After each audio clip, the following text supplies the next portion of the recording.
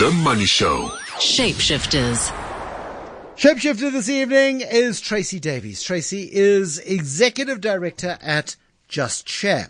Was it Just Share or was it Just Share? A non-profit shareholder activism organization. She is a lawyer by training.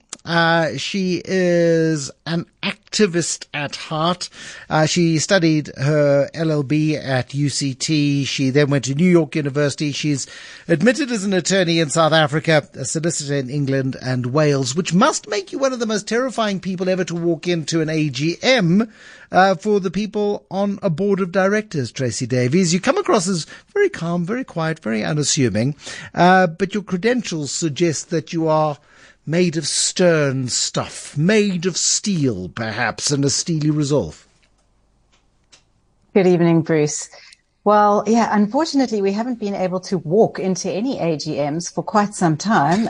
So we've had to rely on our voices over the sort of, the systems that have been used, or else typing up questions at AGMs, which are then read out by company secretaries. So there's not much scope in the last couple of years to kind of deploy any sort of intimidatory tactics in the AGMs. But hopefully we're going to be getting back to that soon. Have you felt less effective as a result of not being able to be in the room and effectively staring into the whites of the eyes of the board members, executive team that you're seeking to get a result from? Undoubtedly. It's improved a little bit over the last couple of years, and the ability to actually use your voice is still not universal. A lot of companies are still making shareholders or anyone who wants to ask questions at an AGM type questions into a box, and those questions are then read out normally inaccurately by a company secretary. And of course, or with the wrong emphasis, or it's very infuriating.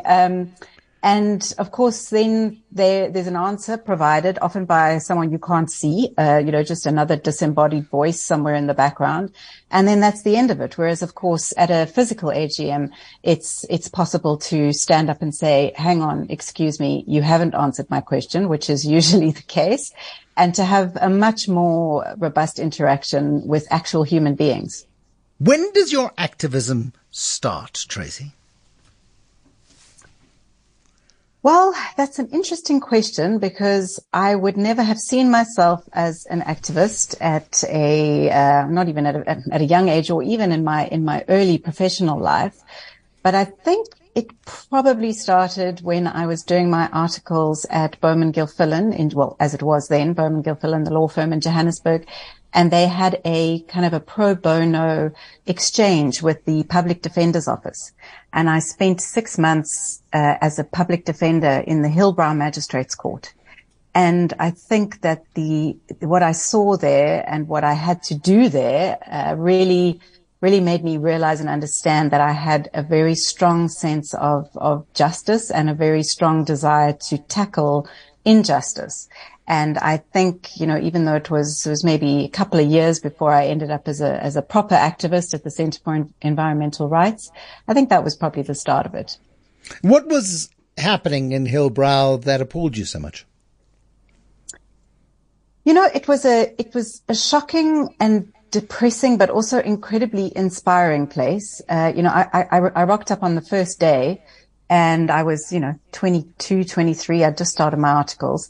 And I was handed a load of 5 files and told my first trial would start in 10 minutes. I've never stood up in a court before. I had something like 12 clients on that first day. Most of them couldn't speak English, because there are obviously a lot of immigrants living in that part of Joburg. And it was absolutely terrifying. And it was just day in, day out, just this absolute incredible stream of humanity, many of whom were there not because they were bad people or evil criminals, but because their life circumstances had landed them in a place of huge difficulty. And, I was very, very I found that very difficult to deal with. Yeah. But then it was also extraordinary to be in a place where, the prosecutors, for example, who you think of as the mean and nasty people, were really making every effort to kind of do justice without being cruel to many of these people. And it was an absolutely fascinating environment.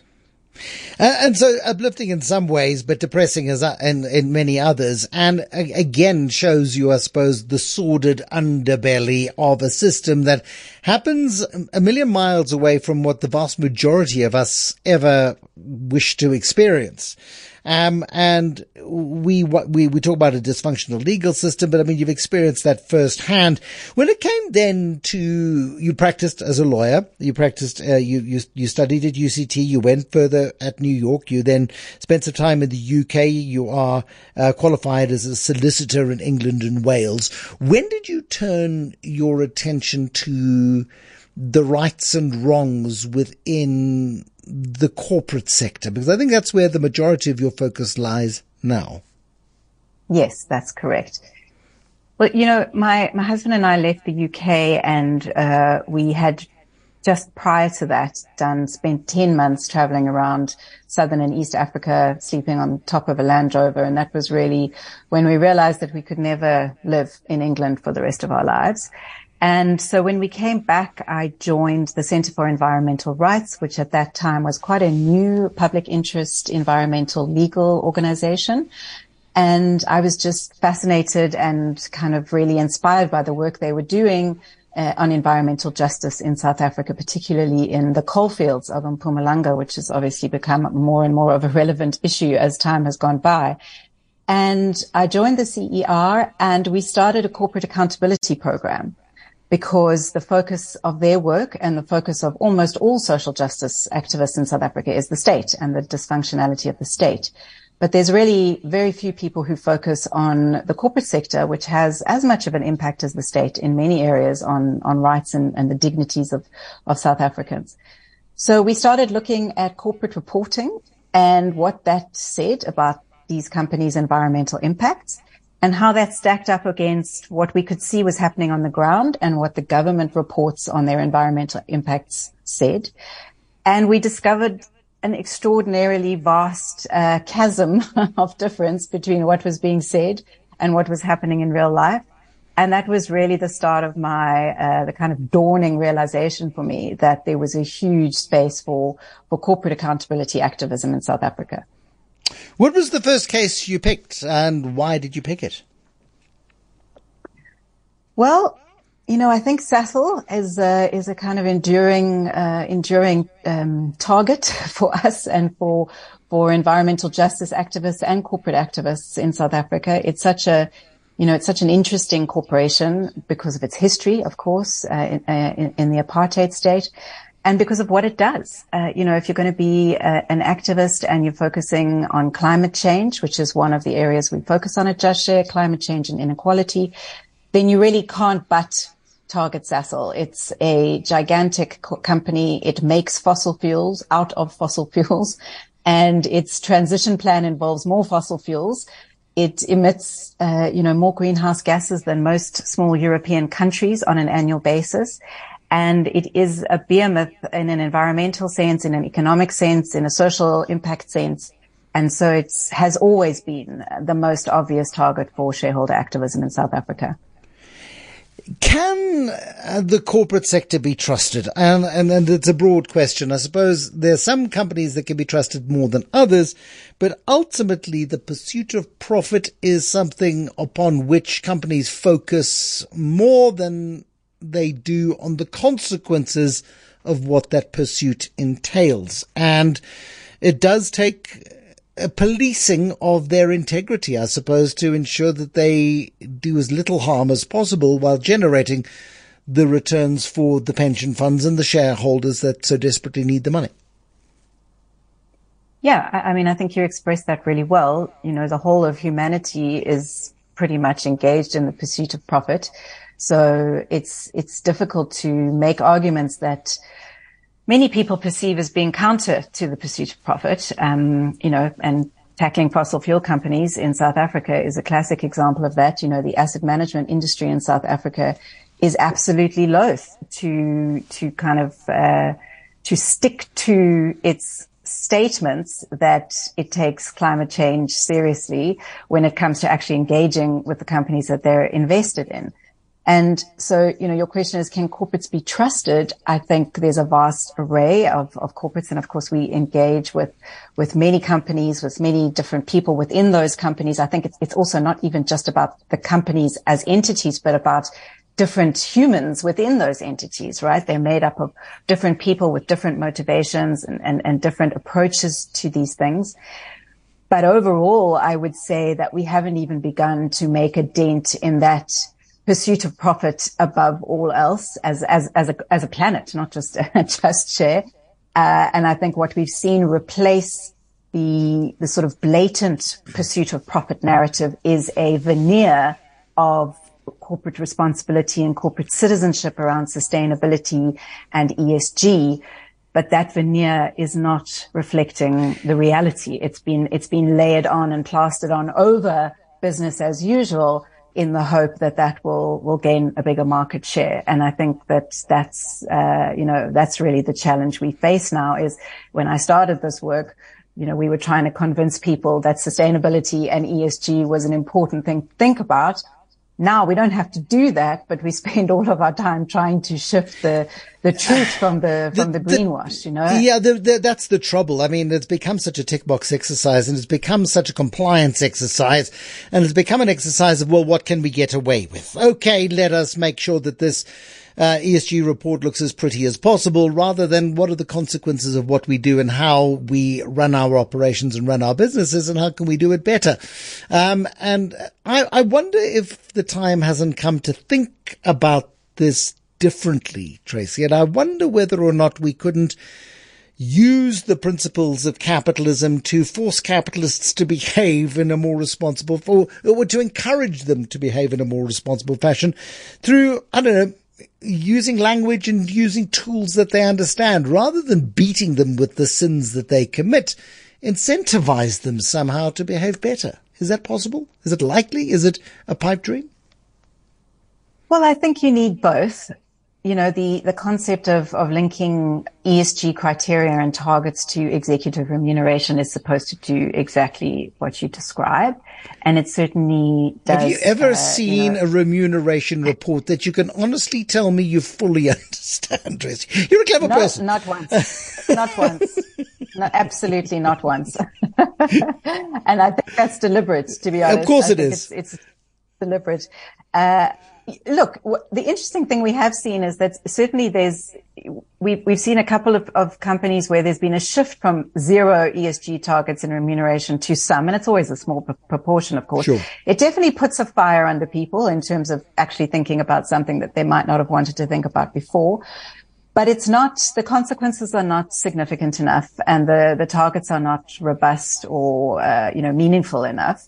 And there are ways around them. There are always ways to fudge things that are not fun. Well, there are ways to fudge financial performance as well, as we've seen. So it is tricky. And quite frankly, without regulation, we're not going to see a heck of a lot of change. But I don't think incentivization or incentives are the only way to change this. I think that harm is being done, and there needs to be consequences for that. I was listening to a podcast today where someone was interviewing Desiree Fixler, the whistleblower at the DWS asset manager in Germany, where they said they had 469 billion euros worth of assets under management invested in sustainable strategies. And it was just complete nonsense. They just completely made it up.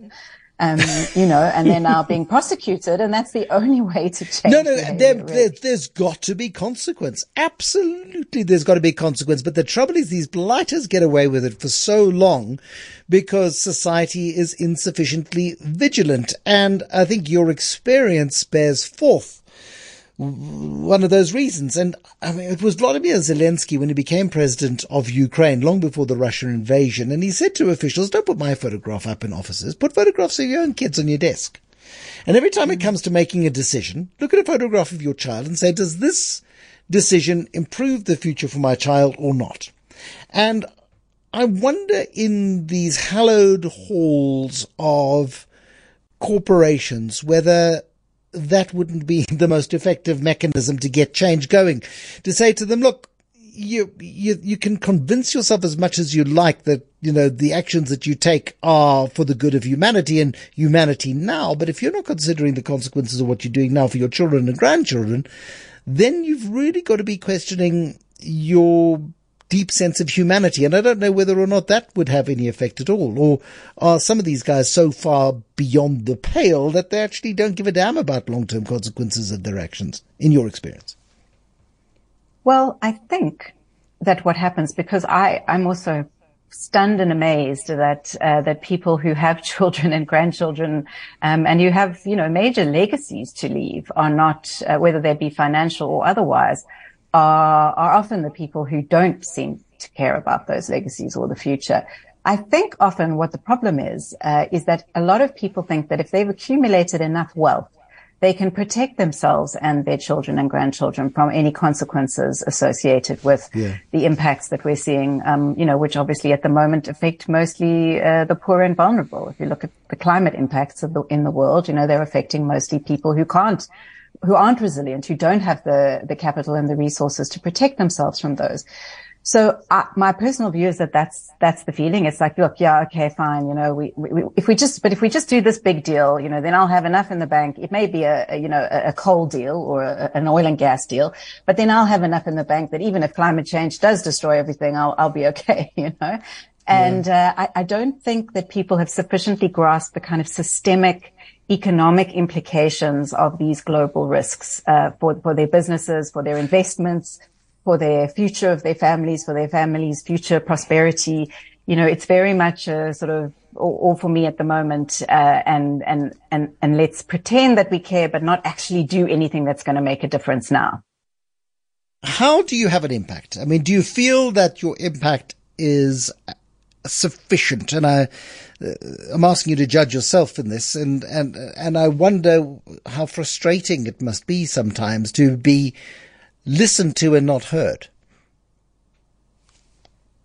Yeah, I mean, of course, we haven't had enough of an impact. I mean, globally, if you just take climate change and you take the activism around climate change at a shareholder level in relation to the oil majors, at a government level in relation to climate regulation, we've been doing this for decades, and emissions continue to rise. I mean, there's no doubt that is a massive failure, and it's extremely frustrating. And I guess where we derive our hope from is that in our interpersonal interactions, we do see signs of change.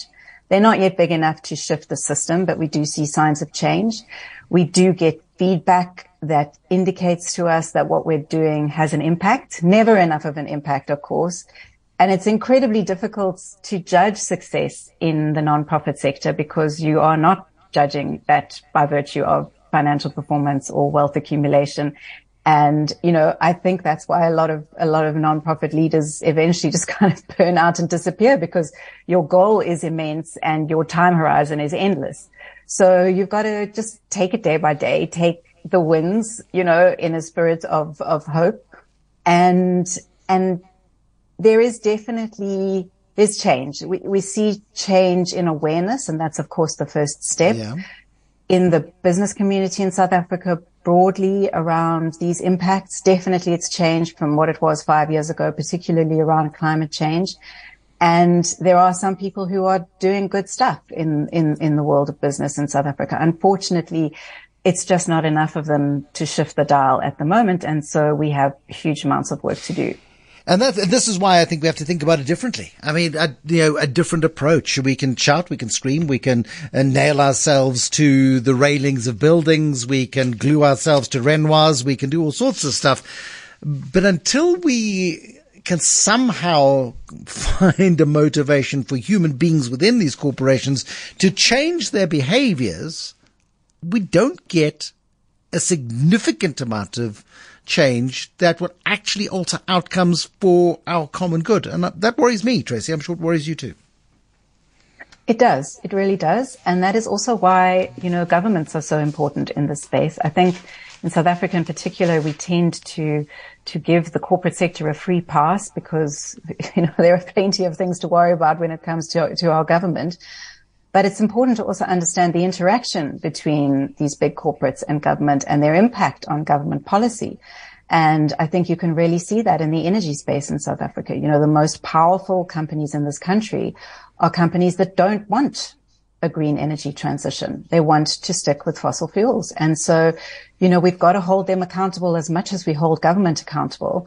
And to my mind, each tiny point that you make to an executive or to a board of directors or to an institutional investor that demonstrates that gap in accountability and that moral hiatus really between what is being said and what is being done, hopefully gets us a tiny bit closer to a bigger understanding, first of all, of what has to happen, but also to a much more robust regulatory response from government, where we say, right, we need a strong carbon tax. That's the only thing that's going to incentivize fossil fuel companies to change.